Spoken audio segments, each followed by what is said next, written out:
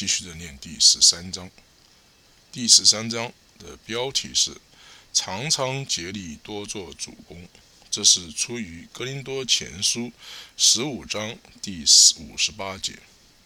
所以我亲爱的弟兄们，你们务要坚固，不可动摇，常常竭力多做主工，因为知道你们的劳苦在主里面不是徒然的。我们都知道哥林多前书15章在那里所提的基督的复活的意义的属灵的启示之中在第15章中，所有的祝福是以基督的复活为其源头了。他给了我们一位活的救主，他向他在地上的门徒显现自己，而且从天堂中向保罗显现，在第15章中向我们保证了他所有的最终被完全救出。在第15章中，他最后的胜过从所有敌人的誓言。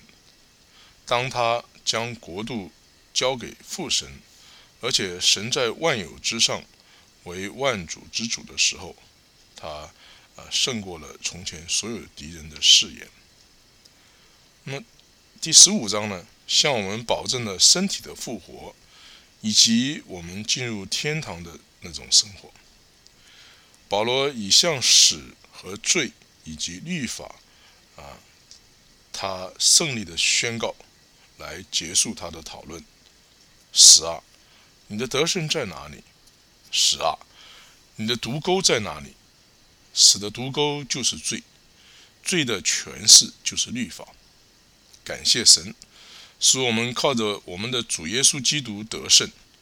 然后并且在这后面有15节有关在我们的主以及他的子民中所拥有的奥秘的和荣耀的复活的生命的欢乐的教导。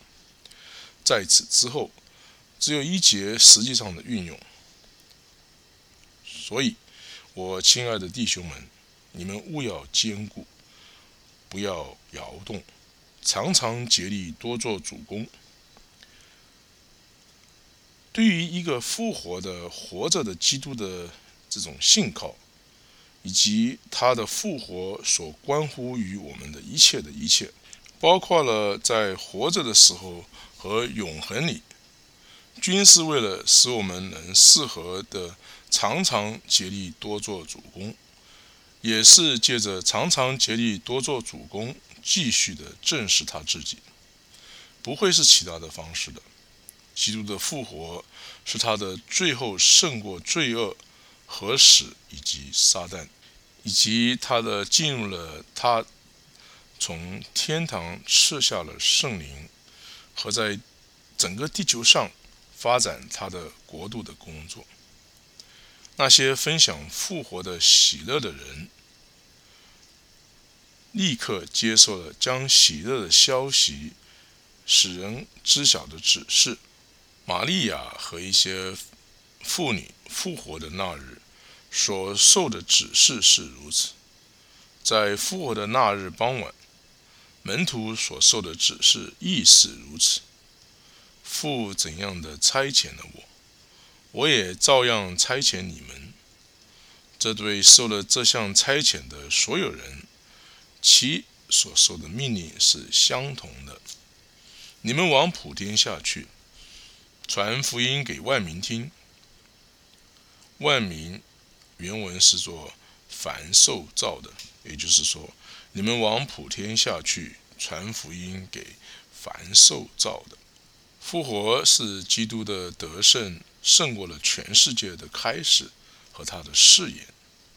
那胜利是要经过他的子民来做出他的完全的彰显。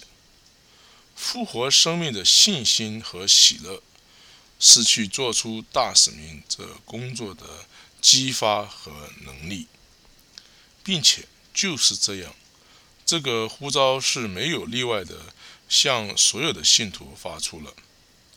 所以我亲爱的弟兄们，你们务要坚固，不可摇动，常常竭力多做主工。竭力多做主工。前面已经提过的相关经文历史告诉我们，那工作是什么？不会是其他的，不会是少余的。告诉其他人已经复活的主，并且向他们证实基督所带给我们的是怎样的新生命。当我们真正地知道并且承认他是控制我们一切的主，并且生活在服侍他的喜乐之中，我们将看见主的工作是只有一个工作，那就是赢得人们去知道并向他下跪。在所有的形式的谦卑生活忍耐的服侍中，这将是唯一的目标。在已经复活的主的生命的能力中，将他成为所有一切的主。主的工作不是一件容易的事，他要基督付上他的生命的代价，去征服罪和撒旦，以及得到复活的生命。同样的，他要我们付上我们的生命的代价，也就是自然生命的牺牲，在生命的复活新生样式的全部能力中来生活。他需要地球上所有一切都降服于基督。在我们周遭的人中，罪以及世界的能力是很强烈的，并且撒旦不会放过他的仆人，成为我们努力的及一个容易的猎物。都需要一个与复活的主亲密的接触的一颗心，去真正的活出复活生命的生活，才会成为坚固，不会动摇，常常竭力多做主工。但那是一个可能的生活。为什么呢？因为基督活着，因为耶稣活着。保罗并且加上，因为知道你们的劳苦在基督里不是徒然的。我已经不止一次的说到工作的回报的必然性的巨大的影响力，以薪资或是以财富的形态对地球上的数百千万的工作的人发出的影响力。而且基督的工人不应该相信有这样的一位主人，他们的回报是确定而且是巨大的吗？主的工作经常是困难而且缓慢的，而且很明显的是没有果实收获的。我们很容易灰心失望，那是因为我们是以我们的力量工作，并且以我们的祈祷来判断。让我们倾听下面的信息。你们这有着复活生命的儿女们，常常竭力多做主工，因为知道你们的劳苦在基督里不是徒然的。不要让你们的手成为软弱，你们的工作将被赏赐，因为知道你们的劳苦在主里面不是徒然的。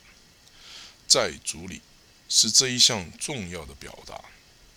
在罗马书第16章里读到过他，在那里他出现过10次，在那里保罗用这些字来表达：为主接待他，在基督耶稣里与我同工，在基督里，在主里，在主里面所亲爱的，在基督里而且经过试验的，为主多受劳苦的，在主蒙拣选的。这些圣徒所有的生活和团契以及服事有着一个标记，他们的劳苦是在主里。这里是有果效的服事的秘诀。你们在主里的劳苦不是徒然的，就有如他的同在以及他的生命的能力是被保持住了。就有如所有的工作是在他的里面而做的。他的能力在我们的软弱中工作。我们在基督里的劳苦不会是徒然的。基督说过，那住在我里面的，我也住在他里面，他并且要多结果子。这个世界的儿女借着他们的信心，在他们为了主人们的工作而做工，必将赐给他们所应得的报偿。别让这世界的儿女将光明的儿女蒙受羞愧。让我们对下面的话有着坚定的信心，并在其中欢乐以及工作。你们在主里的劳苦不是徒然的，所以亲爱的弟兄们，常常竭力多做主工。好，现在第13章念完了，我们继续的念第14章。第14章的标题是多加恩赐，以多做善工。这是出于哥林多后书第9章第8节，经文是这样记的：神能将各样的恩惠多多加给你们，使你们凡事常常充足，能多行各样善事。在我们的前面的默想之中，我们有做过做主工的伟大的出发点，那就是出于基督的复活，这是我们的出发点。由于它包含了过去以及未来，而激发了有得胜喜乐的能力。我们今日的经文向我们保证，为了多做主的工作，我们已经被预备了才能。